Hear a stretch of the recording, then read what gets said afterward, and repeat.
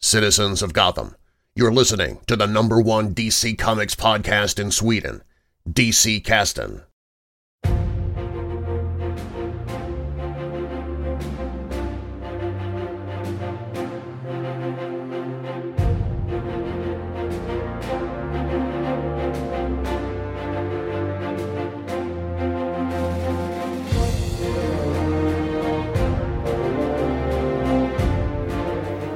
Under höjden av den amerikanska serietidningens guldålder debuterade världens första superhjältelag, Justice Society of America, eller Rättvisans väktare, som de kallades på svenska. Genom årtiondena levde detta lag och dess medlemmar kvar, ibland i periferin, men alltid som inspiration för hjältarna som kom efter dem. Runt millennieskiftet fick de åter en egen serietidning, JSA, och idag får vi se vad som händer när en enda medlem ofrivilligt tar sig an deras ärkefiender, The Injustice Society of the World.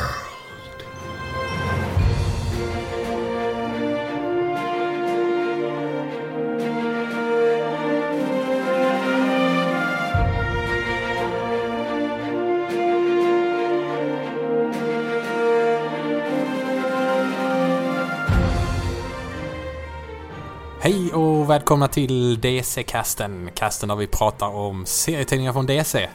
Jag heter Andreas och du heter Jönsson. Hur står det till med dig, Jönsson? Jo, det är jättebra.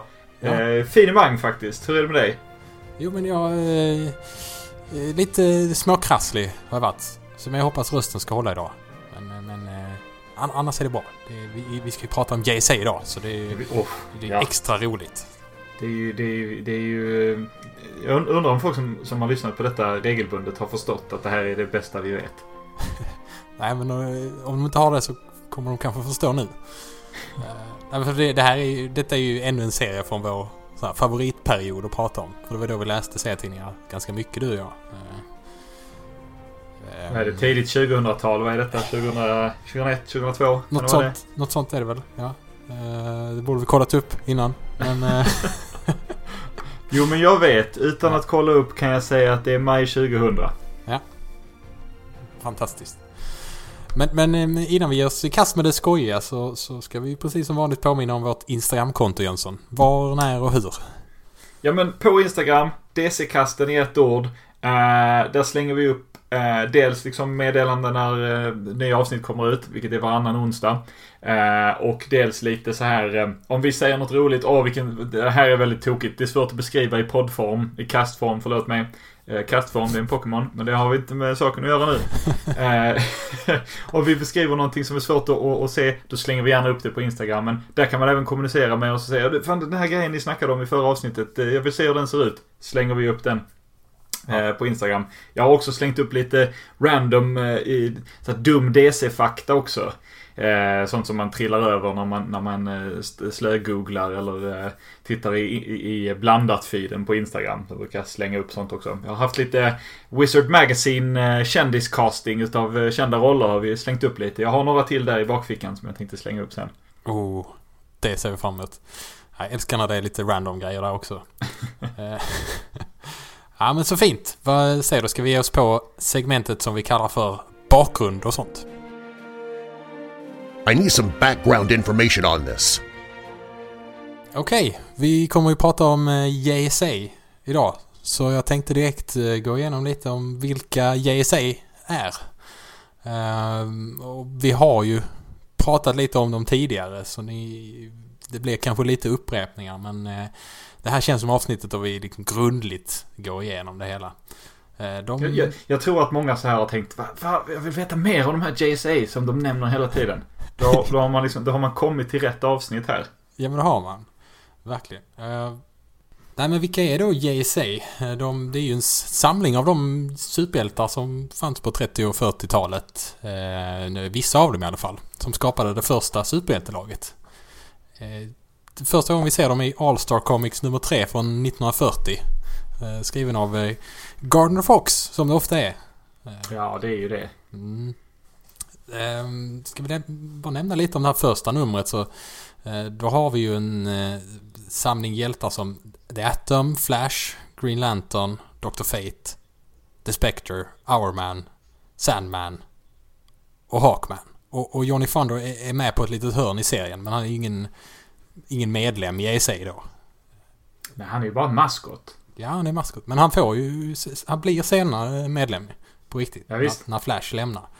Men det vi kan säga är väl att alla de här karaktärerna, de var ju etablerade i serier redan, så som Adventure Comics och Flash Comics och More Fun Comics. Och vad heter det? All American Comics är det väl Green Lantern i. Ja, det stämmer. Jag har alltid tyckt att det är lustigt att just More Fun Comics, som låter som den mer barnvänliga och lite roligare, innehöll The Spectre och Dr. Fate. Två av karaktärerna som hade mest ond, bråd död i sina serier. I synnerhet The Spectre. Det har du rätt i, jag har inte tänkt på. Not so fun comics. Men det hette väl Fun Comics från början också? Eller nu? Ja, de hade Fun Comics och sen så gjorde de en till som heter More Fun Comics. Sen la de ner Fun Comics. Så nu är det More Fun Comics. Det är bara mer kul än inget kul. Så då kanske det bara är lite kul. Det är ändå mer kul än inget kul. Det är inte most fun comics. Nej, exakt. men detta är, vad jag vet, är det första superhjältelaget som skapades. Och tanken med det var att göra reklam för karaktärer som hade titlar i de här andra serierna. Så för Batman och Superman var inte med. Och det instiftades tidigt en regel i serierna att bara karaktärer som inte hade en egen serie för tiden fick vara med. Så medlemmar byttes ofta ut. Så till exempel när Flash fick en egen tidning, så fick inte han vara med längre, helt enkelt. Men kan man säga att de visste att de var fiktiva då? I och med att de är liksom medvetna om att de publicerar sin serietidning. Det är en bra fråga. Jag kommer återkomma till några sådana grejer sen också. Ja, spännande. Men kan vi också nämna att jag sa ju att Flash Comics var en av serierna, men det var inte Flashs egen serie. För den innehöll ju andra serier än bara Flash. Men sen fick han ju den här Flash Quarterly, tror jag den heter. All Flash Quarterly. Det var väl kanske bara Flash, tror jag. Ja, det känns ju som det. Ja. More Flash. Precis. Men äventyren i den serien var ofta upplagda som att alltså de olika hjältarna fick ett antal sidor i ett gemensamt äventyr. Som jag tror också det var så att de var illustrerade av olika tecknare. Du får rätta mig om jag har fel där, Jönsson. Men jag tror det var de tecknarna som skrev serierna till vardags, som liksom skrev ett antal sidor i det här äventyret. Jo, men det tror jag det är. Det byter konststil väldigt skarpt mellan berättelser. Precis. Så till exempel så kunde det vara 7 sidor om hur Hourman försöker lösa en del av ett mysterium, och sedan är det en del där Hawkman försöker göra sin del i det, och sen så i slutet så binder man ihop alltihopa. Så hela tidningen på 64 sidor, det var liksom en enda lång historia egentligen. Så det är ganska så unikt för den här tiden. Det brukar ju annars vara 7-8 kortare serier som fyller ut en tidning. Men här var det ett äventyr, så att säga. Vi kan också nämna att det skrevs ett antal äventyr där JSA var en del av USAs armé under andra världskriget. Så de är ju starkt förknippade med andra världskriget. Dels i serierna då, men också långt senare. När man refererar till dem. Men på 50-talet så dog ju superhjältekulten ut.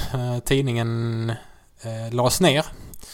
Men på 60-talet så skulle de då återuppstå ett antal crossover-serier som förkunnade att Justice Society levde på Earth 2 och DCs nya hjältar på Earth 1. Detta har vi ju tjatat om i alltså tidigare avsnitt. Våra lyssnare vet allt om detta nu. Så att de bara, ja men multiversum, boom, vi har det. Vi behöver inte ta upp det mer. Vi bara, okej. Nej, men vi hänvisar till tidigare avsnitt om vi vill veta mer om de här olika jordarna. För det känns inte lönt att ta upp det igen. Men under åren så blev de mer och mer populära, och de fick till slut en egen serie 1976, nämligen All Star Comics. Och tycker ni det låter bekant så är det för att det är precis samma serie som vi pratade om för bara en liten stund sedan. Alltså den som de debuterade i på 40-talet. Men den hade varit död däremellan, va? Ja, alltså det är så lätt, alltså helt enkelt återuppliva All-Star Comics. Och man gjorde det rätt så snyggt genom att återuppta numreringen från och starta om från nummer 58, eftersom nummer 57 det var sista numret på 40-talet som JSA var med innan serien bytte namn till All-Star Western. För Vilda Western, det var ju det nya heta då. Men det tittar man inte på mer sen, Western, utan man bara sa att vi börjar på 58 igen. Mycket snyggt tycker jag. Ja, jag håller med. Så, precis så ska man göra. Ja. Men vi spelar framtiden lite så till 80-talet och Crisis on Infinite Earths. Det har ni ju hört oss prata om första numret om redan. Megaserien som utplånar alla parallella jordar för att strömlinjeforma DCs universum och tidslinje. Då blev det problem för JSA. Det bestämdes att de förvisso skulle överleva krisen, men de plockades ändå bort från kontinuiteten i The Last Days of the Justice Society of America som kom ut strax efter Crisis. En serie där JSA i princip bestämmer sig för att lägga ner för att de är för gamla och de inte behövs på den nya jorden. Men det blir ju såklart ett sista äventyr när det visar sig att Hitler i dåtiden håller på att förstöra jorden med hjälp av The Spear of Destiny. Nej. Det precis tagit ur den här Crisis on Infinite Earths. Så kommer Hitler där. Så kommer Hitler i dåtiden och förstör jorden. Det är som, alltid när det är bra så dyker Hitler upp. Jag kommer tyvärr inte gå in på några detaljer om den här serien, men det mynnar ut i att JSA fastnar i en evig strid med den nordiska guden Surt. Så varje gång de besegrar den så startar striden om. Och detta limbo-liknande tillstånd, det var det öde de lämnades åt när serien slutade. Det är ganska hemskt, eller vad säger du, Jönsson? Ja, det är ganska surt. Det är surt. Det är bra. Det kan du klippa bort. Nej, det kommer jag inte göra.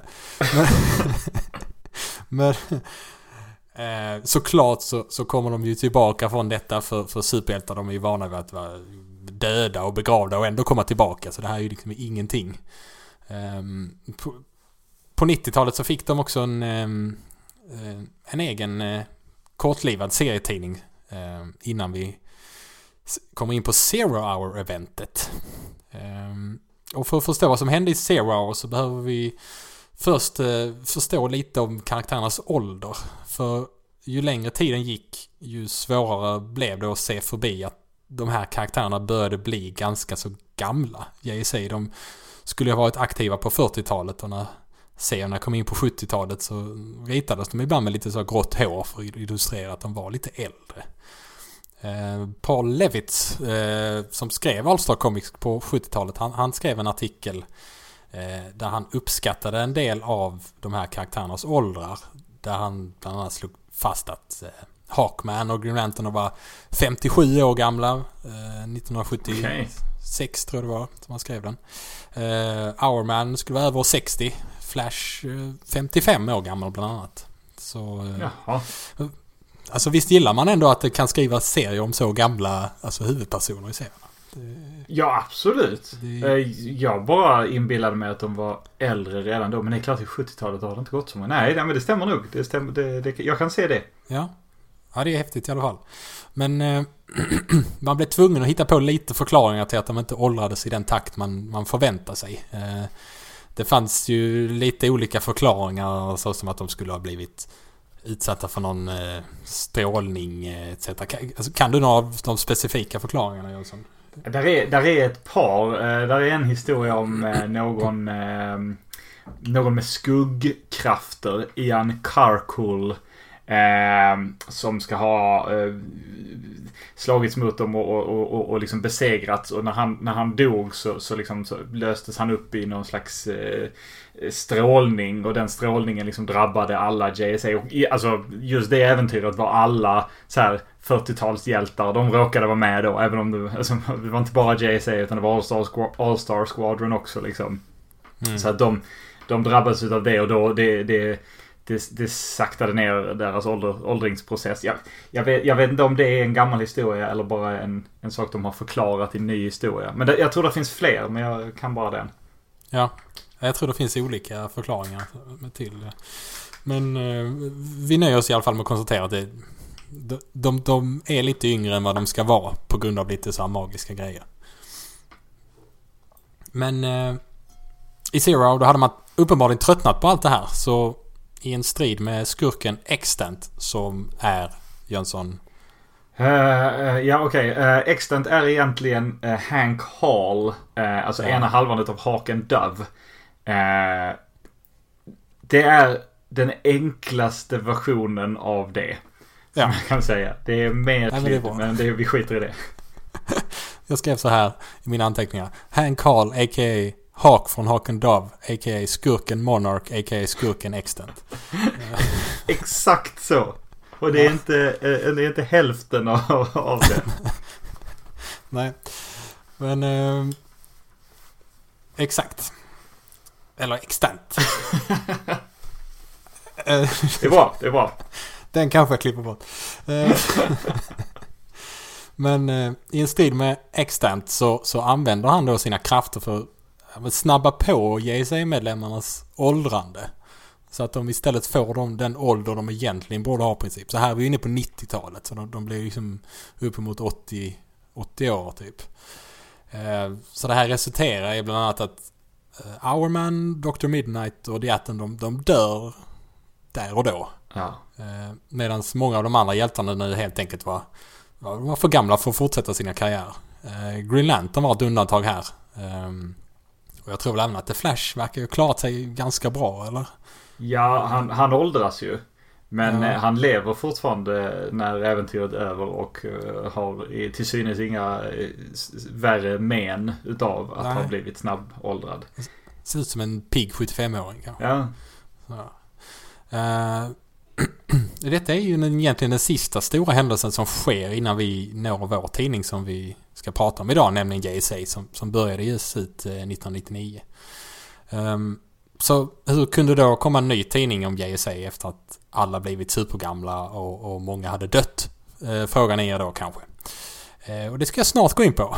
Men för att göra det på bästa sätt så tänkte jag först prata lite om den karaktär som är vår huvudpersonen i det numret vi ska prata om idag. Nämligen Ted Grant, mer känd som Wildcat. Inte Wildcat. Men Ted Grant, han såg vi för första gången i Sensation Comics 1942. En serie som annars blev känd som den serie där man kunde läsa om Wonder Woman regelbundet. Precis som Action Comics var Superman-serie och Detective Comics var Batman.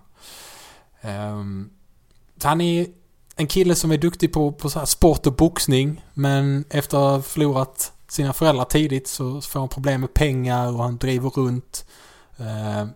Men så en dag så räddar han en viss herr Soccer Smith från att bli rånad. Och denna Soccer Smith, han är då tungviktsmästare i boxning. Ja, soccer som är att smälla till någon, alltså. Inte soccer som i fotboll. Nej, precis.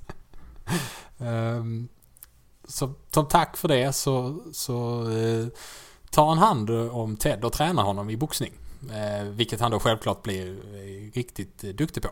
Men han blir oskyldigt anklagad för mordet på Soccer. När denna dör efter att ha blivit förgiftad. Så han blir jagad av polisen och tvingas gömma sig och sådär. Men då träffar han ett litet barn som har blivit bestulen på sin Green Lantern-serietidning. Här återkommer vi lite till det du nämnde innan om de vet om att de är seriefigurer eller inte.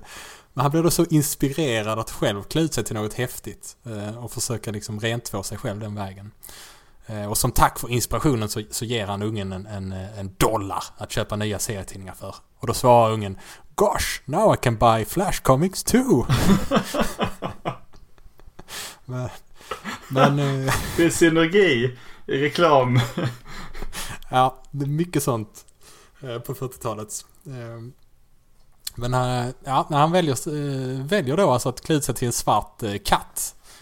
Alltså, du får lägga ut lite bilder på hur han ser ut på Instagram så jag slipper förklara så ingående. Men i princip så ser han ut som en biffig svart katt. Ja. Ska man beskriva hans personlighet så är den väl ganska så... Slå först, fråga sen. Han är den som på JC-mötena kan sitta liksom tillbakalutad med fötterna på bordet snarare än att sitta rakryggad. Mycket attityd. Om vi till exempel jämför med Jay Garrick. Lite så. Ja, Garrick är ju mer artig. Ja, precis. Hur skulle annat man kan beskriva honom som? Men det är väl lite så här tough love. Så här. Han har inget intresse för att vara ledaren i gruppen liksom. Men han är de som liksom ger de unga rekryterna en spark i baken så de lär sig liksom. Han är rätt skön. Han dricker ofta öl också. Mycket. Ja, alltså det är ju... Ja, nu ska vi inte prata om The Marvelous Competition, men det är nog många som gärna skriver honom som någon slags Wolverine. Så som Wolverine är till X-Men vill nog många moderna gärna skriva Wildcat till JSA. Ja, men hans karriär inom JSA den var ganska så begränsad på 40-talet. Han dök bara upp i ett fåtal nummer. Men på 70-talet användes han desto mer. Och där etablerades att han hade haft en stor roll på 40-talet också. Men vi fick bara inte se det i serierna helt enkelt. Men han var ju med i några nummer av All Star Comics. Alltså han var en medlem i JSA. För du nämnde ju inte honom bland grundarna. Nej, och det beror ju dels på att JSA grundades 1940 och han dök inte upp för 1942 i Sensation Comics. Jag tror att han var med... Jag har inte läst några av de serierna som han var med i från 40-talet, men jag tror att han var med i några av de här andra världskriget delarna. Men ja, man skrev om det där lite på 70-talet så att vi får väl köpa det att han var med lite i bakgrunden hela tiden. Men inte som grundare, precis. Den här artikeln från 70-talet om åldrarna, där nämns Wildcat som en av de yngre dessutom, eftersom han liksom tillkom lite senare till JSA. Hans ålder uppskattades där till 50. Så det var ju ganska så ungt, får man ju säga. Du och jag, vi är ju snart 50 igen. Ja visst. Jag har ju varit mentalt 50 i många år liksom, men snart ska det vara skönt att snart vara där också. Alltså det är typ färre år från idag tills vi är 50 än det var mellan det att vi föddes och att vi läste den här serien vi idag ska prata om. Säger det någonting? Nej, det säger ingenting. Det är ju fruktansvärt deprimerande naturligtvis. Men nu är vi här och det är bra också. Ja, visst. Men precis som Ted Grant så levde ett hårt liv innan han blev Wildcat, så levde han även ett hårt liv efter att han blev Wildcat. För han skulle råka ut för en hel del skador och annat. Under Crisis så krossades hans ben. Och vi fick veta att hans tid som brottsbekämpare var över för gott. Och då plockade reportern Yolanda Montes upp namnet Wildcat. Ja visst, och henne ser vi ju i vad heter det, Stargirl TV-serien. Ja, det gör vi. Men så det var väl slutet för Ted Grant som Wildcat då? Ja, eller? det är kört. Ja. Det är kört. Alltså, om man inte kan hämta sig från en sån skada, då kan jag inte se hur han skulle kunna fortsätta. Nej, självklart så kommer han tillbaka. Om inte ens döden kan stoppa en superhjälte så är det en baggis att ta tillbaka Ted Grant om man bara hade skadat benen lite så. Det visade sig ganska snart att men det var inte så farligt. Okay. Det går att hämta sig från det. Det är bara benen är bara krossade. Så han är ju med i det här JSA som hamnar i den här limbostriden med Surt. Ja, det är ju faktiskt så att han sitter i rullstol i början av den serien. Och sen förflyttas de till limbodimensionen. Och en av sakerna som händer i limbodimensionen är att om du dör så reinkarneras du direkt. Eller inte reinkarneras, återupplevas du direkt. Så det är det som sker. När han kommer dit så läks hans ben utav alltså det är så hans ben läks alltså. Ja. Så där är faktiskt en in-universe förklaring. Den är ju faktiskt ganska bra, får jag säga. Bättre än den andra förklaringen som vi kommer till sen. För i Zero så var ju Ted också med, Wildcat, som en av de som åldrades efter att Extant hade motverkat de här krafterna som hållit de unga. Vi ser ju honom bland annat säga på en ruta My heart! Vilket alltså det indikerar ju på att seriösa hjärtproblem. Starman tittar på honom och säger alltså du ser ut som du är minst 80 år gammal. Vilket han svarar In our arrogance to live forever time finally caught up with us. En av de djupare grejerna Wildcat har sagt, tror jag. ja, det måste det nog vara. Men han överlever ju förvisso. Men han är jättegammal efter Zero Hour. Så jag menar, nu måste det ju vara slut på Wildcat. Nu blir det inget mer. 80 år. Det går inte. Alltså, och här vet jag faktiskt inte hur man förklarar detta. Men vissa av medlemmarna av JSA dök upp i serierna igen. Och inte minst i den serien vi ska prata om idag. Och vi ser ju Wildcat och The Flash där. Och de ser inte så gamla ut som de gjorde i slutet av Zero Hour. Jag skulle säga att Wildcat ser väl ut att vara i 40-50 års åldern cirka. Ja. Inte 80 i alla fall. Inte 80, nej. Men däremot så är ju andra hjältar, så som Johnny Thunder och Sandman, de är jättegamla. Så jag vet inte, Jansson, kan du förklara det här för mig? Ja, men vi kommer att få förklarat inte i detta numret, men han kommer att nämna det lite grann i det här numret. Det är nämligen så att han har en superkraft. Alltså, Wildcat har ju inga superkrafter egentligen. Han är ju bara en väldigt duktig boxare. Men han har faktiskt en ytterst motvillig superkraft. Och det är att det vilar en förbannelse över honom. Han har 9 liv. Så när han coolar vippen med ett liv så startar hans kropp igång igen. Helad och liksom något föryngrad. Och jag skulle tippa på att de använder det som en förklaring till att han återgick till sitt yngre jag. Men det har aldrig sagts rakt ut. Det är någon gång där han listar gånger han tror att han har coolat vippen. Och då tror jag inte ens han nämner det. Men i mitt huvud är det så. De förklarade också att han bara hade 9 sådana. Sen kom någon på att nej, men det är 9 åt gången. så det fortsätter. Han är odödlig alltså. Ja, men det är också den förklaring som jag själv också har funderat över om det skulle kunna vara. Men eftersom han inte dör så undrar jag lite. Men vi säger väl det då. Han hade nog off panel. Ja, okej. Men det förklarar inte varför Jay Garrick inte ser lika gammal ut. Eller han kanske ser lite äldre ut i och för sig. Speed Force. Okej. Ja. Men vi ska återgå till frågeställningen som jag formulerade för en halv evighet sedan. Hur kunde det komma en ny tidning om JSA efter att alla blivit supergamla och många hade dött? Och svaret är då, ja, de är gamla men av okänd anledning inte riktigt så gamla som vi först trodde. Och framförallt så kommer har vi en mix av gammalt och nytt. För vi kommer få se andra personer som tar upp manteln från några av de här gamla hjältarna. Så det jag säger vi ser 99 då i nummer 1. Det består av en kärna av några av de äldre medlemmarna i form av The Flash, Wildcat och Green Lantern. Eller Sentinel som man kallas för det här laget. Varför gjorde han det? Ja, men DC ville att det bara skulle finnas en Green Lantern. De gjorde ju hela grejen när de inom citationstecken gjorde sig av med Hal Jordan.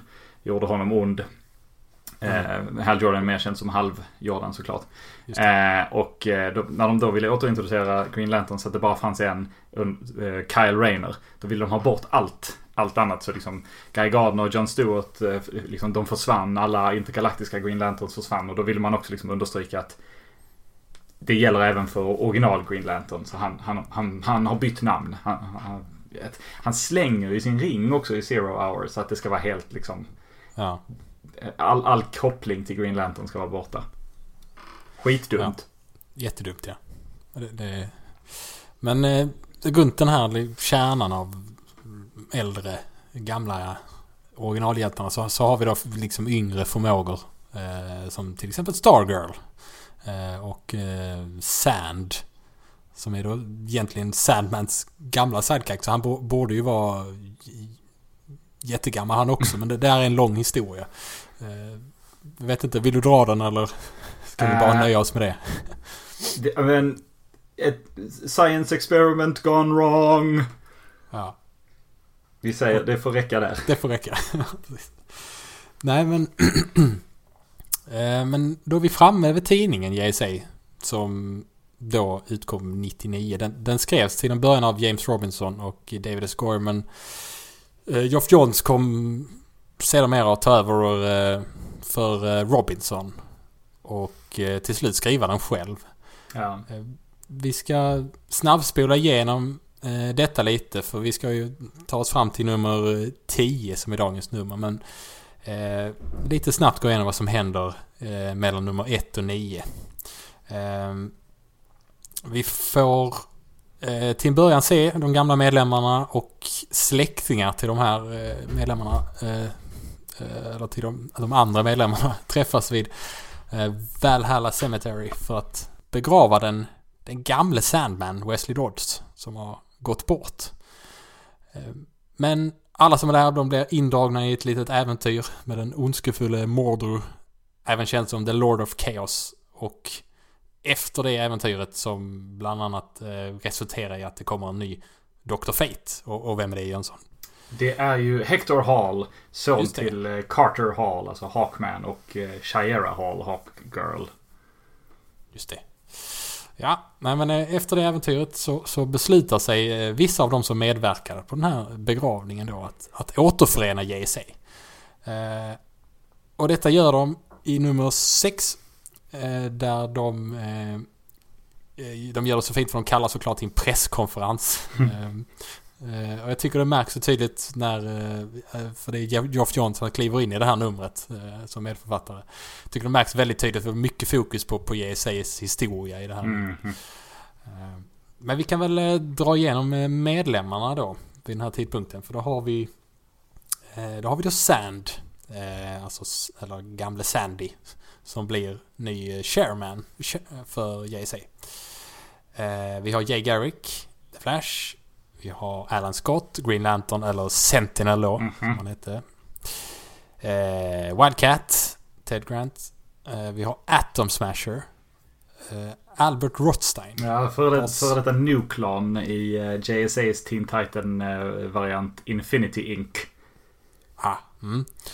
Och relationen till original Atom är han typ är gudson eller något sånt. Jag tror han är Al Pratts gudson, ja precis. Ja. Vi har Black Canary, Dinah Lance, dotter till originalet, ja. Exakt. Vi har den nya Dr. Fate, Hector Hall. Vi har Hawkgirl, Kendra Saunders, som då är släkting till Shera Saunders. Vad är det? Barnbarnsdotter? Ja. Ja, precis. Nu ska vi se. Barnbarnssyster. Ja, systerbarnbarn. Hon är också Sheras själ som är fast i Kendras kropp. Just det. Men till skillnad från vanlig reinkarnation så är det Kendras medvetande som styr. Vilket det inte annars hade varit. Nej. Det är väldigt krångligt.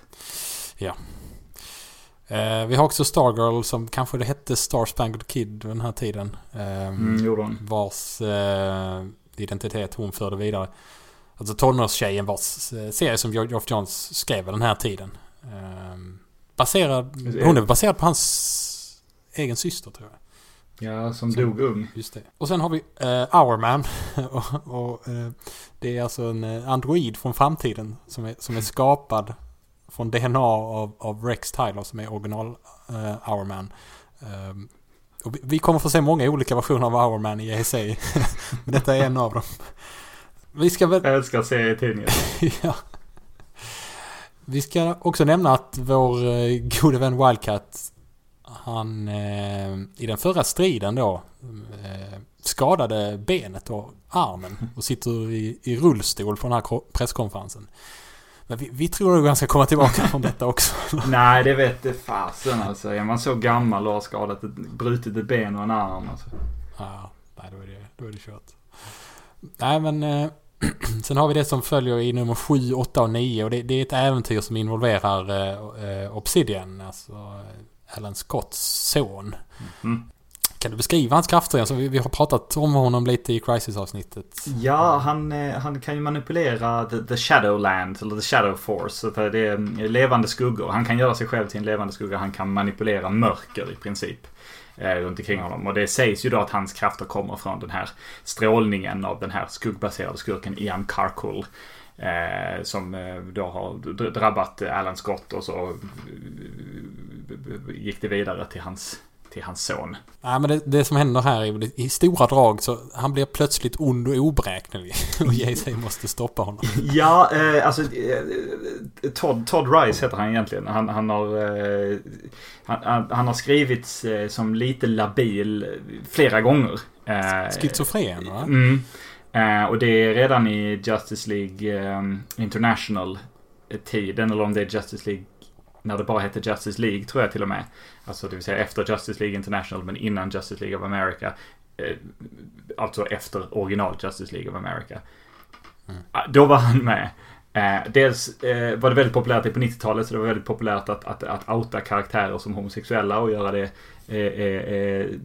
komiskt. Alltså, nej men han gillar inte tjejer, han är ju gay. Och Todd är en av de karaktärerna som blev outad som homosexuell. Och de sakerna hör inte ihop. Men man spelade mycket då på hans känslighet och att han var labil. Mm. Jag ska inte förvirra er och mig själv för mycket med detaljer på just det här äventyret, men det kan ju vara kul att nämna ändå att den nya Dr. Midnight dyker upp i det här numret också. Men kommer inte joina JSA riktigt än. Peter Cross. Ja. De lyckas få stopp på Obsidian, men medan nästan alla hjältarna är involverade i det här äventyret så får vi i nummer 9 se att en medlem har stannat hemma, nämligen den skadade Wildcat. Så jag tänkte gå igenom de sista sidorna i nummer 9 innan du får berätta om nummer 10, Jönsson, eftersom det leder oss rakt in i handlingen. Gud, så spännande. Ja. Jag kommer inte gå igenom så noga som du kommer göra sen kanske, men vi får i alla fall först se JSA som sitter i sitt nya privatplan The Steel Eagle och är på väg hem. Och Black Canary säger att det är synd att Wildcat inte kunde vara med. Han är nog uttråkad nu. Varpå den följande rutan visar hur Wildcat sitter naken i badkaret och pratar i telefon med Catwoman. Han säger "What am I wearing? I'm wearing my birthday suit." But the real question, Selina, is what are you wearing? Så han verkar inte alls vara så tråkigt. Och lyckades jag inte förmedla Wildcats personlighet tydligt nog innan, så tror jag den rutan sammanfattar det ganska så väl. Men ja, deras telefonlek blir avbruten av att inbrottslarmet går. Så Wildcat flyger upp på badet, grabbar tag i en handduk för att täcka kattjuvelerna och springer neråt för att undersöka. Men han hinner inte långt innan han på numrets sista sida blir attackerad av 7 stycken individer som är vilka då, Jönsson?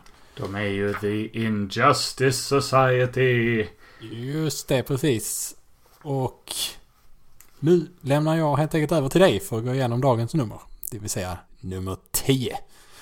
Ja, men vad härligt. Nu har vi fått riktigt bra med bakgrund här. Jättehärligt. Jag visste mycket av detta. Jag tyckte ändå det var superintressant. Så nu ska vi ge oss in i nummer 10. JSA. Det heter Wild Hunt. Precis som spelet Witcher 3. Vilket jag spenderat hela min arbetslöshet med att spela. Men det kallas också för Raging Cat. Jag tror att det bara är titeln på omslaget. Så jag tror den officiella titeln är Wild Hunt. Och det kom ut som vi nämnde i maj 2000. Och det är skrivet av, precis som du sa, Geoff Johns och David Goyer. Och tecknat utav Steven Sadowski och inkat utav Michael Baer. Steven Sadowski tecknade väldigt mycket JSA i början. Och han är den tecknaren som jag associerar mest med JSA. Jag tycker väldigt mycket om hans detaljarbete och han är väldigt bra på att rita liksom folk i så här tight uniform och ändå liksom få det att se coolt ut. Så han har inte gjort jättemycket för DC. Det här är, tror jag, det enda han gjort för DC. En rätt så lång run på JSA. Och sen har han liksom frilansat. Numret börjar med en helnaken Wildcat. Som gör som han kommer göra flera gånger i det här numret, lutar sig på armen som är bruten och det verkar inte bekomma honom alls. Jag vet inte varför man har valt att det ska vara så, men så är det. På gipset kan vi också säga att folk har signerat det. Vi kan se Alan, det är Green Lantern eller Sentinel, Star Spangled Kid. Det ser ut som det står Celine också. Jag undrar om det är meningen att det ska vara Selina. Jag funderar på det också. Jag kan inte komma på någon annan det skulle vara. Nej, men precis. Hon har skrivit stort i alla fall. My name is Ted Grant, a.k.a. Wildcat. Recently sidelined from my duties as the JSA's resident headbuster on account of my injuries. Back in 45, I managed to pick up 9 extra lives. I've used up exactly 2 of them so far. Something tells me I'm about to go for a hat-trick. Jo, för att hela JSA's högkvarter, The Brownstone, har ju liksom blivit invaderat utav The Injustice Society. Och vilka är då The Injustice Society? Jo, men de är en grupp som är liksom en logisk motreaktion på att det finns ett Justice Society. Finns det ett Justice Society så bör det också finnas ett Injustice Society. Men till skillnad från JSA så kallar de sig för The Injustice Society of the World. Biten of the world används ytterst sällan. Och de är gamla JSA-fiender redan från 1947. Debuterade de i All Star Comics. Jag kan ju nämna också att Fiddler var medlem, dock ej grundande. Ja, han kan mycket Fiddler, men där var han inte med på starten där. Nej. Han kanske hade viktiga saker för sig. Vad vet vi? Men deras roster, deras medlemskap har varierat starkt under åren. Det är sällan så att det är liksom de byts ut helt ibland liksom. Så att vi har ett helt nytt gäng här. Och detta är första gången de dyker upp i det som då var de moderna serierna. Så jag ska räkna upp de 7 medlemmarna. För de är nämligen alla där och alla som har projektilvapen skjuter på Wildcat medan han springer sin väg i en riktigt, riktigt badass pose. Vi börjar med Blackbriar Thorn. Och Blackbriar Thorn är en magisk karaktär som han är lite sån här lite Poison Ivy, lite Swamp Thing. Han kan kontrollera växter liksom. Till synes är han ett levande träd. Och jag har alltid trott att han var en gammal 40-talskaraktär, men det är han inte, utan han är debuterad på 80-talet, 1984, skapad av Len Wein och Joe Kubert. Och är en Swamp Thing-karaktär. Och inte en JSA-karaktär. Det här är första gången han knyts till JSA. Det kommer man att retconna i detta nummer. Sen har vi Count Vertigo. Och han har ju det egentliga namnet Werner Vertigo. Vad ska man heta? Och hans krafter är, som namnet antyder, att han kan ge folk vertigo. Han kan göra folk yra och snurriga så till den milda grad att de måste kräkas eller bli helt desorienterade. Och han debuterade redan 1978. En av få som inte skjuter någon projektil här i. Nej, precis. Han sträcker mest ut handen. Han debuterade 78 och då som fiende till Black Canary.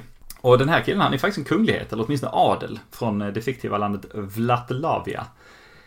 Som ligger någonstans i den liksom klumpen av Europa där amerikanska författare lägger fiktiva länder. Ja. Är han i närheten av Geoforce, vad heter hans land? Ja, just det. Vad heter det? Det... Något på M. Malkovia. Malkovia, precis. Ja, de är säkert där. Och det är säkert i närheten av Sildavien och Mekanien och Tomanien och alla andra. Så. Sen har vi Geomancer. Och Geomancer det här är inte hans första framträdande. Han debuterade 5 nummer tidigare i tidningen JSA. Han är en... som namnet antyder, han kan kontrollera seismisk aktivitet, jordbävningar och så vidare. Han har inte så många framträdanden. Detta är bara som sagt hans andra. Men han är ju knuten till JSA i det att han debuterade i tidningen JSA. Författarna, och vi kommer se det senare i framtida nummer, behandlar honom som lite av en dussinskurk. Han är ofta med för att få stryk.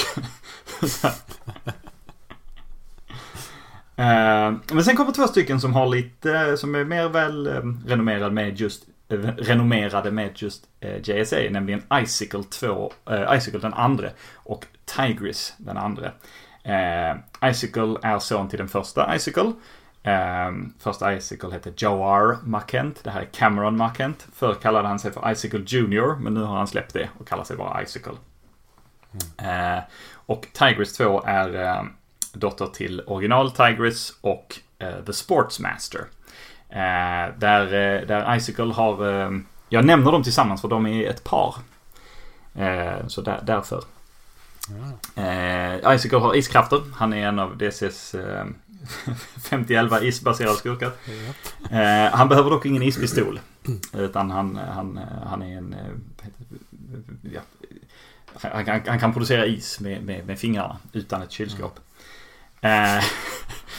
Och Tigris, hon har inga superkrafter, men hon är dotter till 2 skurkar med väldigt fysiska, starka skurkar. Har några av Sportsmasters tricks också, eller? Hon verkar ju inte ha det, men Wildcat kommer att fundera över det. Men hon ser mer ut som sin mamma. Och också kallats för Artemis. Och det är inget jättebra tecknamn, för hon heter Artemis. Så då är det inte så svårt. Sen har vi... in plain sight. Ja, men verkligen. Golden Wasp, som debuterar i detta nummer. Det är egentligen i numret innan, men bara här ser vi honom för första gången. Vi får aldrig veta vad han heter egentligen. Men han är son till Wildcats gamla ärkefiende som var med 1 nummer, tror jag. Av Wildcats gamla serie. Yellow Wasp. Och Yellow Wasp är också en dussinskurk. Han hade inga superkrafter, men han hade liksom någon plastdräkt liksom. Han ser ut som Greedo från Star Wars. På DC-wikin står Yellow Wasp listad under kategorin Bad Characters. Jag vet inte om det syftar på bad som är ond eller men till skillnad från fadern så är Golden Wasp verkar vara muterad, kommer vi se sen. Och avslutningsvis har vi Johnny Sorrow som är ledaren för Injustice Society i det här fallet. Och han har haft en liten cameo tidigare, men det här är hans första riktiga framträdande. Och mer om honom det tar vi som det kommer, tror jag. Vilket jag kanske borde gjort med alla de här. Men nu fick vi en crash course. Jag gillar det. Och kraschar gör det, hela golvet kraschar för att växter och vinrankor dyker upp på golvet. Men Wildcat, han hinner undan, springer sin väg trots att det skjuts elektricitet och jord och sten och pilar efter honom. Och så lyckas han ta sig undan, så han försvinner, han kommer undan helt enkelt. Han gör faktiskt en John McClane, så han gömmer sig i ventilationstrummorna. En klassisk Die Hard. Johnny Sorrow som har en fantastisk design. Det är en man i en kostym, men han har inget huvud. Han har inget annat heller. Men istället för ansikte där ansiktet borde vara, så hänger liksom bara en uttryckslös mask. En röd uttryckslös mask. Påminner nästan lite grann om en sån här teatermask, fast utan ett leende. Och han pratar liksom med hans pratbubblor är röda och med liksom, lite läskigt liksom, så att man kan anta att hans röst är väldigt obehaglig. Ja. Honom ska man ta på allvar. Ja, men visst. Så mycket som man kan ta. Om man jämför med till exempel Golden Wasp. Ja, precis. Jag tror Johnny Sorrow kanske står listad under good characters. Vad vet jag. Icicle 2. Han får i uppdrag av Johnny Sorrow som sagt att leta upp Wildcat. Så han tar gänget med sig. Fan out and bring me the cat, säger han. Och under hela det här så har vi Wildcats inre monolog där han funderar på och tänker på dels vad han ska göra, men också berättar för oss läsaren lite grann om figurerna. Han kallar Cameron Marquand, alltså Icicle, för a second generation Sub-Zero sociopath. Men Wildcat har kommit undan. Han har gömt sig i ventilationstrummorna och nu är han på gång. Fortfarande bara iklädd en handduk. Men på nästa nummer så upptäcker de han har tappat handduken. Vi följer Tigress, Golden Wasp och Count Vertigo när de hittar den tappade handduken. Och vi får se här Tigress, hon kan lukta sig till att han är i närheten. Hon känner att hans his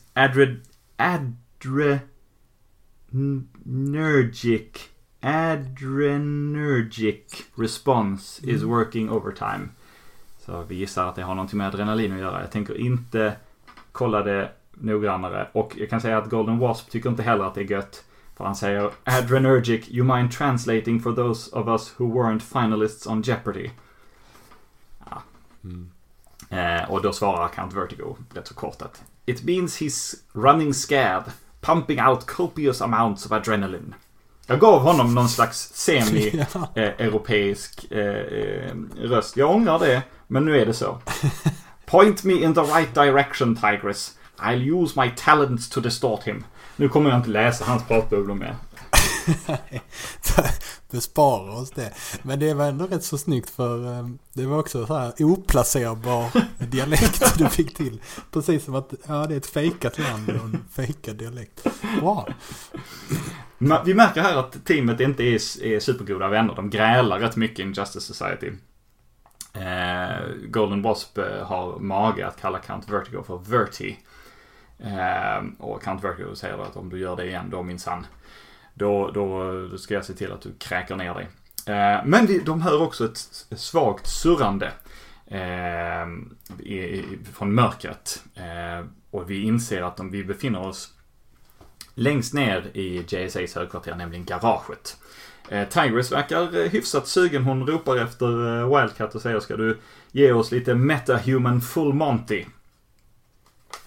Men ut ur mörkret kommer Wildcat på sin motorcykel och kör rakt in i alla tre med kraftuttrycket "Not in my litterbox, sugar puss".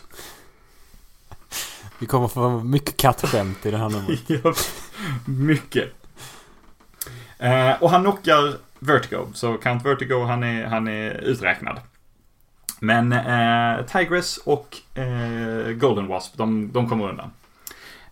Och då får vi också reda på att det nya högkvarteret är byggt med en artificiell intelligens. Och inte vilken artificiell intelligens som helst, nämligen den gamla JSA-skurken och framförallt Flash-skurken The Thinker. Han är död vid det här laget. Han är en originalmedlem av Injustice Society egentligen. Var en superskurk och jätteond. Han kunde sätta på sig en hjälm som förstärkte hans tankeförmåga. Och så kunde han tänka riktigt ondskefulla saker. Jag gissar att han var någon slags Charles-Ingvar Jönsson. Tänkte ut planer. Okej, det var inte så att han kunde tänka någon så att de dog. Utan han blev jättesmart. Ja, alltså så här, jag vill inte säga att det inte var så. För det kan absolut vara så. Det ska sägas att innan han dog så reformerade han faktiskt och blev vän med Jay Garrick. Alla gillar ju Jay Garrick. Så att alla vill bli kompis med honom. Dog till slut av cancer. Ständigt denna cancer som dyker upp i superhjälteserierna. Och Jay Garrick försökte febrilt rädda hans liv. Men The Thinker sa: learn to lose every once in a while. A little humility prepares you for what lies ahead. Jag säger detta för att som sagt det är hans medvetande som är den officiella AI:n i JSA:s högkvarter. Och det är här vi får reda på det första gången. När han svarar. Wildcat vill ha en schematic över byggnaden så han kan få reda på var alla andra skurkar är. Och då svarar The Thinkers medvetande, som vi kommer ihåg är reformerad och snäll innan han dog. By all means, mild cat. Så vi kan också diskutera intelligensen i att sätta en etablerad känd superskurk som säkerhetssystem för ditt superhjälte-högkvarter. Men han kommer senare att förråda dem och gå över till just precis detta Injustice Society. Dock inte i detta nummer. Peter Capaldi, alltså Dr. Who, kommer att spela honom i den kommande The Suicide Squad-filmen. Det ser jag mycket fram emot. Men ja, Wildcat får informationen från The Thinker om var resten av skurkarna är, så att han gör det enda rätta. Han kör sin motorcykel upp för trapporna och in i foajén till högkvarteret. Och där står Geomancer. Geomancer hinner säga "Huh?" Och sen kör Wildcat på honom. Guess you came back for a second helping of whoop ass. Han hinner säga wait don't. Och sen kör han Wildcat på honom. Han flyger igenom ett fönster, trillar ner och kraschar ner huvudet först i golvet på JSA:s museum, som de naturligtvis har i sitt högkvarter. Där kraschar han inte bara rakt i golvet utan rakt in i en glasmonter som innehåller de tränade bina som tillhörde och tämligen obskyra superhjälten Red Bee. En jätteointressant grej som jag la märke till här är att när vi ser Geomancer stå upp i början på den här sidan och säger look at this place, a freaking ballroom. Den bilden på Geomancer tror jag är exakt samma som används redan på andra sidan i det här numret när de har det här roll-callet. Det måste jag ju definitivt kolla upp här. Så jag har ju trott att de tecknade de bilderna på roll-callet i början. Alltså det dyker upp en bild på alla skurkarna här ute till vänster. Men det verkar som att de har återanvänt den bilden. Ja, väldigt intressant. Det får du lägga upp på Instagram. Det ser faktiskt ut. Sadowski.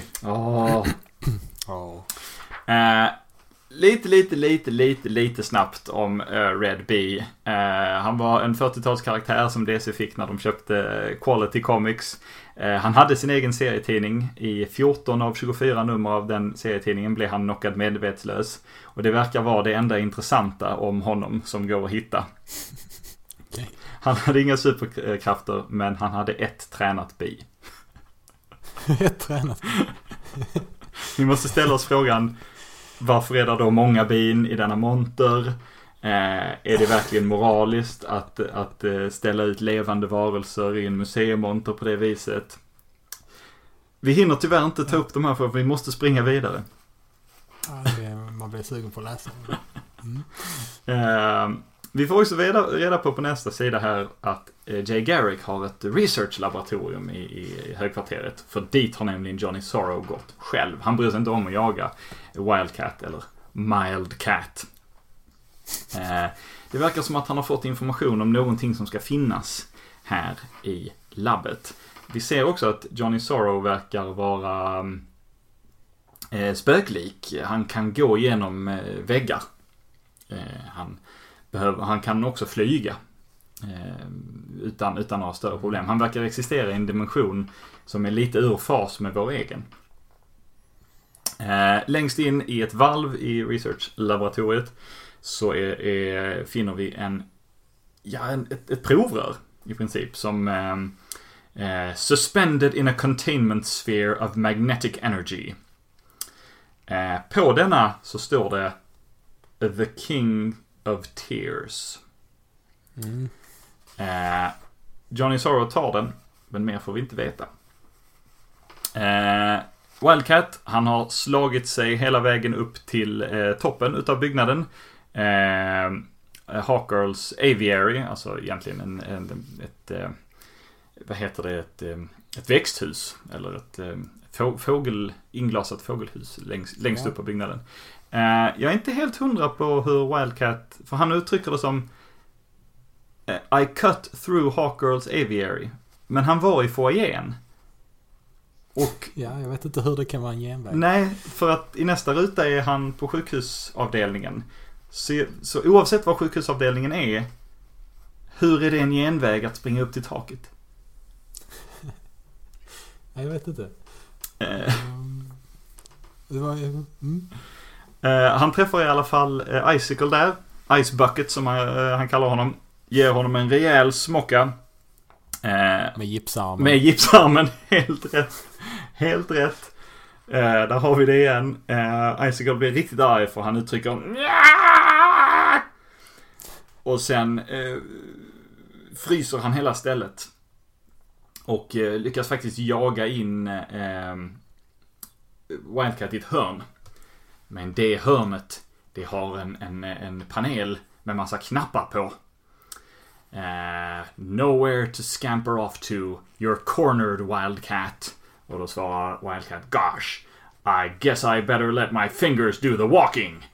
Och sen trycker han på en knapp. Och sen är det lite oklart vad som händer. Men jag skulle säga att han sparkar Icicle i bröstet så att Icicle faller bakåt. Landar på ett operationsbord som direkt sätter liksom restraints över hans armar.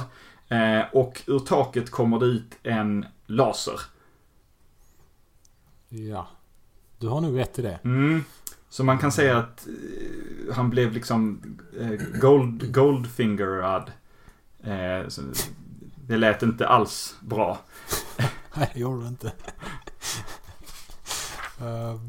Men jag bara flika in. Jag har nu tänkt på Wildcat som att han skulle vara en person som är rätt så dålig på teknik och sånt som liksom inte som tycker de här newfangled telefonerna, det är inget jag skulle vilja använda. Men han verkar uppenbarligen väldigt bra på att använda det säkerhetssystemet i JSA:s högkvarter, så att jag får väl revidera den åsikten lite. Ja, jag tror att han vill att folk ska tro att han är dålig på teknik, just så att han kan göra såna här saker. Det gör slut på Icicle. Det sista vi ser av honom är att han är fastbunden på ett operationsbord med lasrar som rör sig närmre och närmre hans hals. What? No! Säger han. Och sen ser vi på nästa ruta hur Wildcat springer genom korridorerna förbi ett rum. Dörren till rummet öppnas och massa vinrankor och lianer kommer ut och haffar vrider sig runt Wildcat. Thou art not sentinel, säger en röst från inne i rummet. 'Tis a pity he was not here to witness my return. The last time we met 'twas in hell. Where thou shalt go when I am finished with thee. Och här får vi alltså säga att det är Blackbriar Thorn. Och Blackbriar Thorn funderar Wildcat på här. Han är typ 2000 år gammal, en druid från liksom han ska ha byggt Stonehenge och så vidare. Naturligtvis pratar han som de gör i Shakespeare-berättelser. Något som man inte gjorde för 2000 år sedan i druidiska brittiska öarna. Men ja, vi får leva med det. Ja, vi låter det passera. Wildcat kallar honom i sitt huvud för a walking chia pet. Och det fick jag ju kolla upp naturligtvis. En chia pet var en slags keramik kruka i form av ett djur som man kunde köpa och ge till ett barn, och så odlade du krasse i den och så växte det som liksom hår på djuret. Här fyndigt. Ja, fyndigt, absolut. Här nämner också i sitt huvud Wildcat, I've heard wilder stories like Mr. Terrific's brawl with Black Barracks. Och det här är någonting som för oss som läsare inte har hänt än. Men senare i serien kommer det visa sig att en sak hände för länge sedan som vi inte har fått reda på, involverande Mr. Terrific och Black Barracks. Så detta är lite vad man kallar för foreshadowing. Vilket är väldigt intressant. De hade gjort det med Johnny Sorrow också. Vid tillfälle att de nämnt honom men inte förklarat det mer. Nämnt honom som en gammal skurk som de stött på tidigare. Även om vi som läsare aldrig har träffat dem. Nu börjar en tradition här.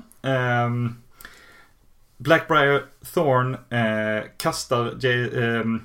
kastar Wildcat rakt igenom JSAs mötesbord. Så det går i 1000 bitar. I det här fallet var ju mötesbordet av glas. Det startar en tradition av att JSAs mötesbord går sönder.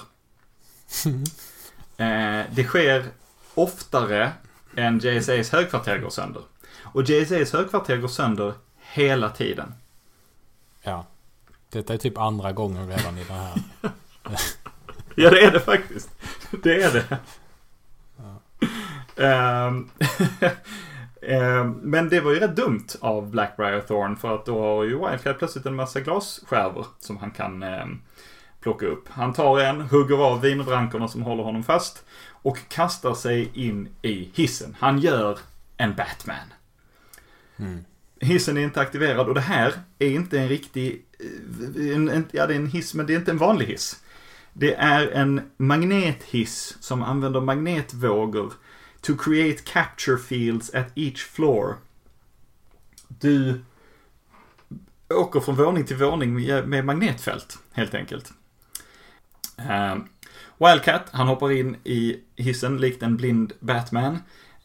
Åker till nästa våning och går ut och stänger av hissen när Blackbriar Thorn fortfarande är i den. Så Blackbriar Thorn faller till sin död. Med ljudeffekten kracklish går han i 1000 bitar och blir i princip drivved. Han bryr sig inte om att döda Wildcat. Nej, Wildcat, som sagt, Blackbriar Thorn ska ju vara 2000 år gammal och vara inte så mänsklig. Så det finns ju möjligen en aspekt av att Wildcat räknar med att Blackbriar Thorn överlever detta. Men jag tror att du har rätt. Jag tror han är okej med att döda. Ska vi prata om hur fruktansvärt osäkert det här hisssystemet är? Ja, och vad är anledningen till att det måste vara jättedyrt? Fruktansvärt. En vanlig hiss funkar väl lika bra? Ja, och säkerligen har en vanlig hiss tillräckligt mycket säkerhetsanordningar. Den här verkar ju bara bygga på om magnetfältet är på eller av. Ja, vad ska man säga? Ja, alltså, det kanske var för just den här situationen. För det här ändamålet funkar det ju väldigt väl. Ska också tilläggas att jag tror att de här magnetiska hissarna aldrig dyker upp igen. Nej, det kan jag tänka mig.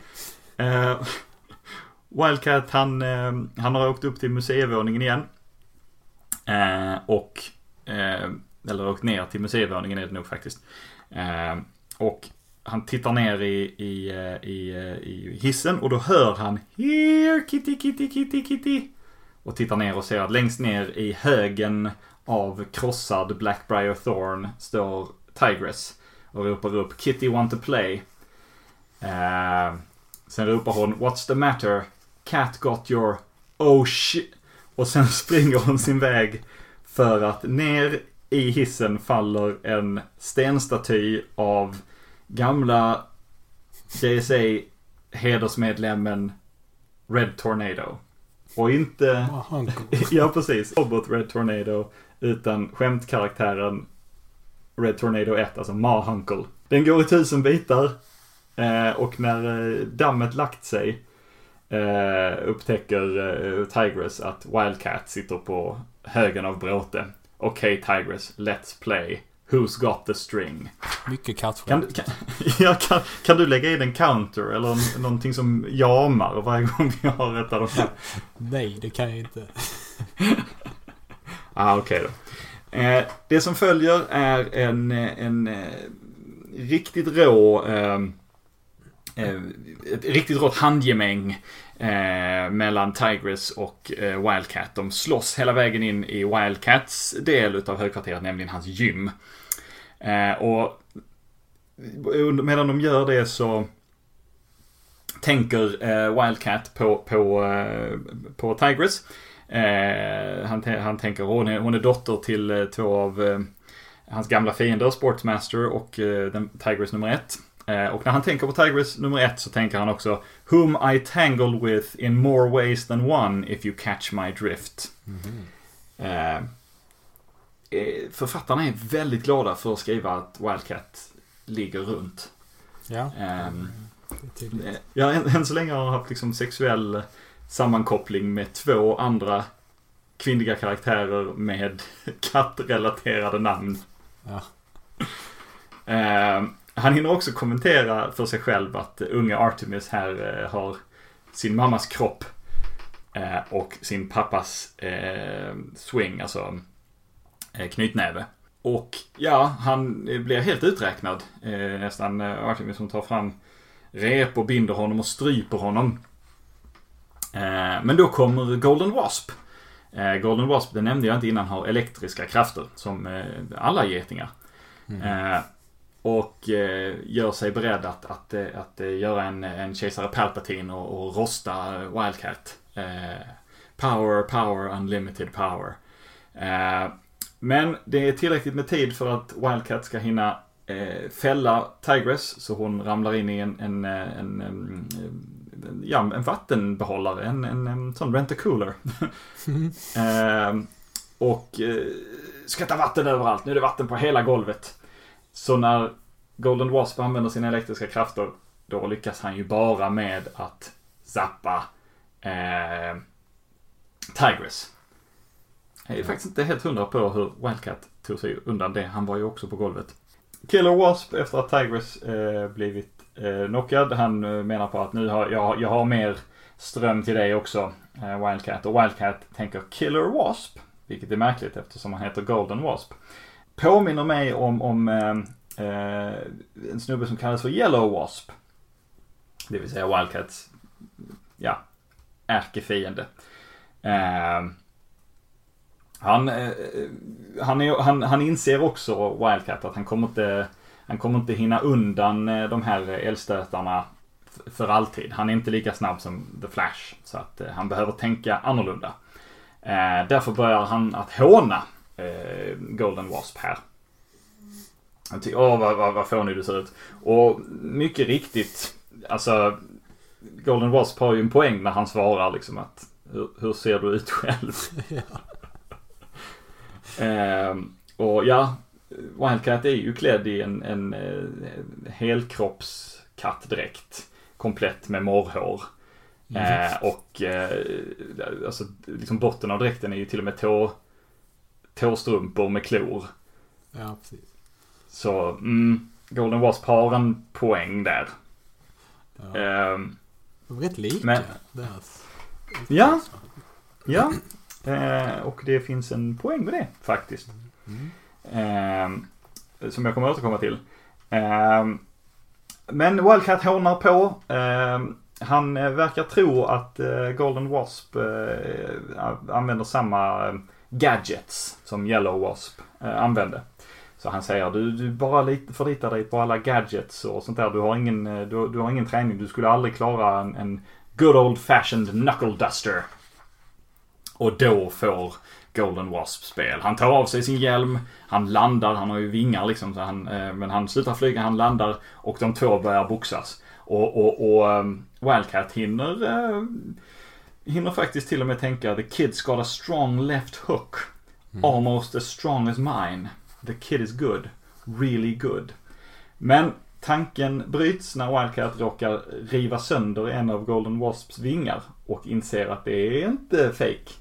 Han är muterad, det är riktiga vingar. Det är hans egna. Golden Wasp smockar till Wildcat. Come on old man, down for the count. You think you're tough, Wildcat. You think you're a winner. Och då svarar Wildcat, I don't think it. Och han ser också sitt gamla heavyweight champion-bälte i bakgrunden för att påminna honom om att just det, sånt har jag ju faktiskt. Här kan jag nästan höra Rocky-musiken i bakgrunden när han tittar på sitt gamla bälte. Ja, för mycket riktigt. Sen så knockar han ju Golden Wasp till golvet. Och precis när han ska plocka upp honom så försvinner han. Golden Wasp teleporteras bort. What the, hinner Wildcat säga och tittar upp. Wildcat got lucky today, I see. Det var mitt försök att göra Johnny Sorrows läskiga röst. Ja, du var bättre på Count Vertigo. Ja. Wildcat upptäcker att Johnny Sorrow plötsligt är tillbaka. Han har jag vet inte hur han har tagit sig igenom. Han har teleporterats in eller gått genom väggen, eller det är en massa rök runt honom, så han kanske har gjort en The Question. Smugit in, vem vet. Ja, Wildcat säger nu ska jag har knockat alla, jag kan knocka dig också. Men det är Johnny Sorrow rätt ointresserad av. Han säger very nice work, good to see you're still in the game, and the game has just begun. Och sen försvinner han med ordet check. Och Wildcat bara står där, han suckar och sen tänker han, I wonder if Selena is still home. Sen hoppar vi framåt lite grann i tiden. Wildcat, han sitter på en stol, dricker en öl, fötterna upp på fönsterkarmen och tittar ut över stan. Resten av JSA kommer tillbaka efter äventyret med Obsidian. De frågar, här ser ut som att någon har sprängt en bomb. Det ser ut som vad heter det, ett rävgryt i ansiktet. Nej, men resten av JSA tycker det ser väldigt förstört ut, högkvarteret. Vad har hänt egentligen?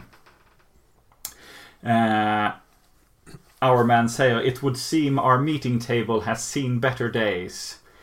So has my back, our man, svarar Wildcat lugnt. Our old pal Johnny Sorrow, ska vi också påminna om att detta är alltså att hans första framträdande, Johnny Sorrow, decided to come swing by and say hello. Brought some buddies of his rowdy bunch.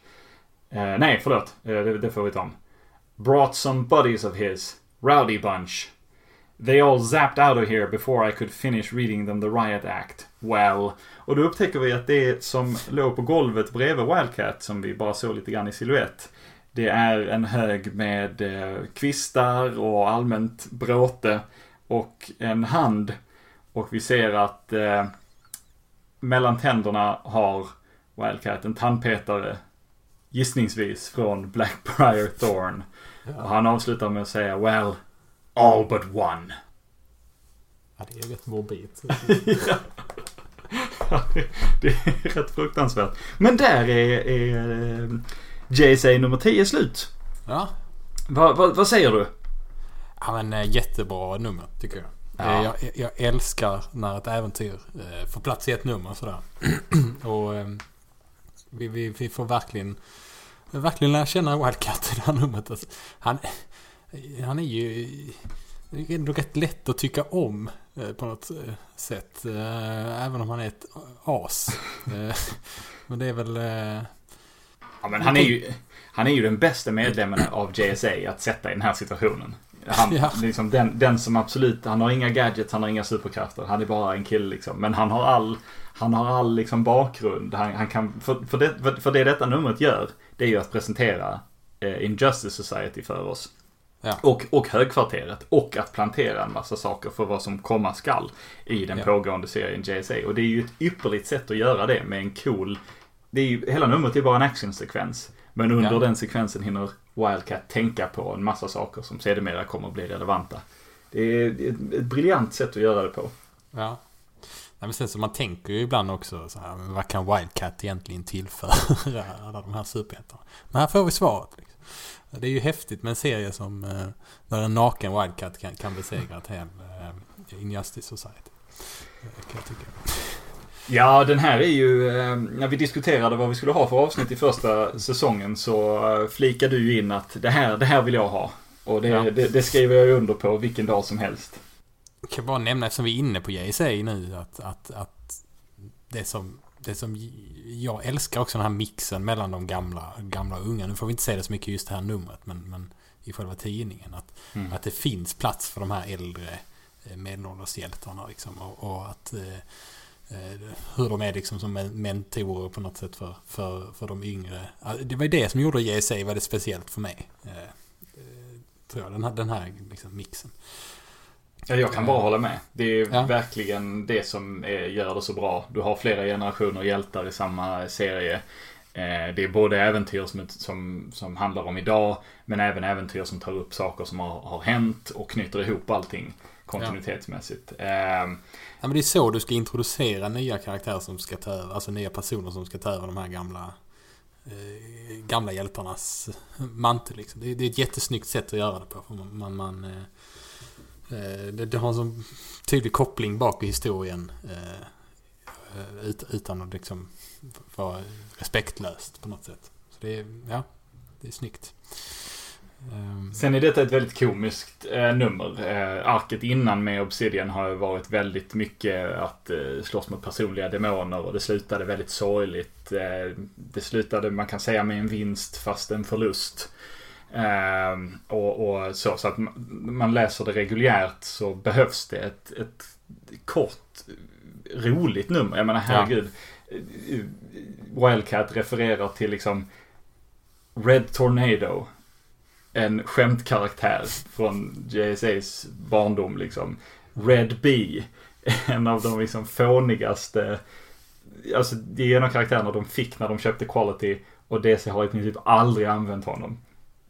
Han fick inte ens vara med i Freedom Fighters liksom. Dollman fick vara med i Freedom Fighters men inte Red Bee. Och sen gör du en cool modern skurk utav tämligen fånige Yellow Wasp. Och det kan ju sägas det att när jag syftade på att det finns en mening med att de har ganska lika dräkter. Och det kanske framgick lite grann när de slåss, så tänker ju Wildcat att det finns, han är bra den här killen.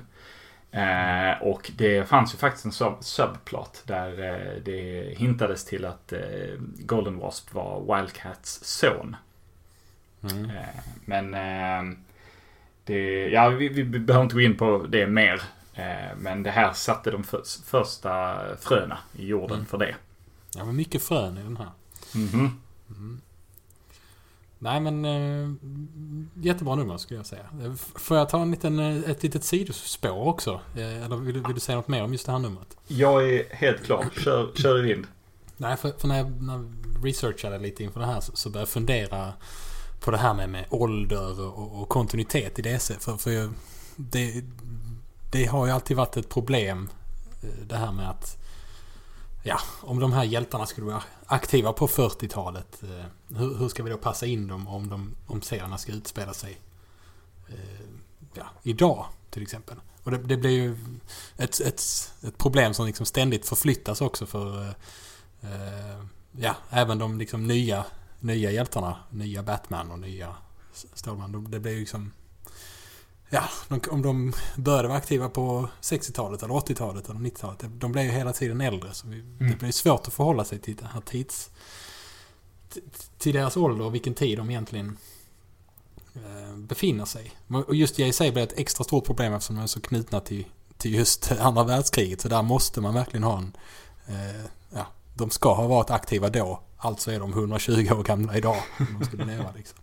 Så jag tycker att gör som till exempel Don Rosa gjorde med Kalle Anka-serierna. Låt serierna utspela sig i ett ospecificerat 80-tal eller något sånt istället.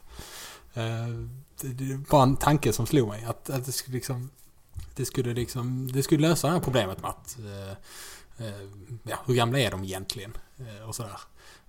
Dessutom skulle vi slippa all sån här ny teknik i serierna och smartphones och sånt som bara förstör, tycker jag. Att jag hackar mig in i polisens huvudcentral med mitt armbandsur och så får jag upp en karta på min tv inom 5 sekunder och sånt. Så jag hatar sånt. Men ja, nu när jag tänker på det så skulle antagligen det fortfarande existera fast med en 80-tals grafik istället. Men annars, vad tycker du? Vad tycker du om min idé? Är den... Ja, men jag tycker det är en väldigt intressant idé. Det har gjorts liknande saker. Marvel gjorde en Spider-Man-serie som börjar på 60-talet och låter oss åldras i realtid. Så liksom den började publiceras för något år sedan och så liksom så för varje, vad är det, 5:e nummer eller vad det nu var, hoppar den ett årtionde. Och Spider-Man åldras i realtid i de årtionden. Så han är ju, vad är han, 16 på, eller vad han nu är på 60-talet. Sen är han 26 på 70-talet, 36 på 80-talet och så vidare och så vidare och så vidare. Så det går ju att göra. DC själva gjorde så med John Constantine väldigt länge. Nu gör de det tyvärr inte längre. Men han åldrades också i realtid. För varje år i hans serietidning så var det ett nummer där han fyllde, i Hellblazer då, där han fyllde år. Och då nämndes, kanske inte varje år, men ofta. Och då nämndes vilken ålder han var i. Och i första gången var han, om han nu var 28 och 5 år senare var han liksom 33. Eller vad det nu var liksom. Så att det har ju gjorts, men då väldigt specifikt för karaktärer. Jag tycker det är väldigt intressant att lägga det i ett speciellt tidsålder. Liksom. Det finns ju ingenting som stoppar en utgivare från att göra så idag. Jag tror att det hade varit väldigt populärt också. Ja, alltså, jag tror man överskattar det här med att det ska tvunget utspela sig i samtid. Jag vet inte hur mycket det tillför till. Tanken är väl att det kanske ska relatera, att det ska vara enklare att relatera till serierna för nya läsare kanske om de utspelar sig i samtiden. Men jag tror inte det spelar så stor roll. Jag kan bara relatera till en proffsboxare i spandex om han också har en smartphone. Så enkelt är det. Nej, men det slog mig, nu när vi pratar om det ännu en gång, slog det mig att DC har ju faktiskt gjort exakt precis detta. Deras All-Star Squadron-serier på 70-talet utspelade sig på 40-talet. De var väl poppis. Ja, men visst. Och alltså DCs ledning som vi vet lyssnar på den här casten. Ta nu detta till hjärta och gör det. Just det. Vad tycker du är den perfekta tiden att lägga det på? Ja, 80-tal bra eller 70? Ja, men då vill jag nog ha det på 70 eller 80-tal tror jag. Så att du kan ha både från 40-talskakan och det är hyfsat moderna liksom. Säg 80-tal då, så vi kan få in några... Det är ju rätt så poppis 80-tal nu också. Ja. Så. Jag skulle faktiskt nästan gång sträcka mig till 90-tal. Så vi får in lite av 90-talskaraktären också. En Booster Gold och sådana grejer också. Ja, riktigt bra. Nej, men då är vi väl klara. Det är väl betyget som kvarstår. Och hur många av Red Bees bin ger du det här numret? Jag ger det 4,5 bi. Och det hade varit jag tycker det är riktigt bra. Det hade varit 5 om Fiddler hade varit med också. Men 4,5. Så vad ger du det? Det är 4 bin för mig. Jag kan inte sträcka det den halvan. Jag tycker det är ett jättebra nummer. Det är ett av de numren jag tänker oftast på om jag tänker tillbaka till klassiskt JSA. Liksom. Där har du ett solitt ett nummers äventyr. Men när man läser om det så här så är det lite för många tillfällen där jag vill stanna och tänka, men vad är det här? Vad är det här för en hiss? Jo. Nej, men jag tycker det håller bra ändå. Jag kan se förbi den där med hissen. Men vi tycker om det i alla fall. Mycket. Då är vi klara för idag. Tack så mycket, Jönsson. Tack så mycket, Andreas. Har vi någon aning? Vad ska ske nästa vecka? Eller är det hemligt? Det är hemligt. Nästa vecka händer ingenting. Men nästa vecka... Om 2 veckor. Då kommer nästa. Ja, så funkar det. Varannan onsdag. Just det. Nej, men det avslöjar vi ju inte. Men har ni några förslag så gå in på vårt Instagram-konto och skriv där. eller på markerassomoläst.se. Ja. Ja, vi ses om 2 veckor. Samma läderlappstid, samma läderlappsfeed.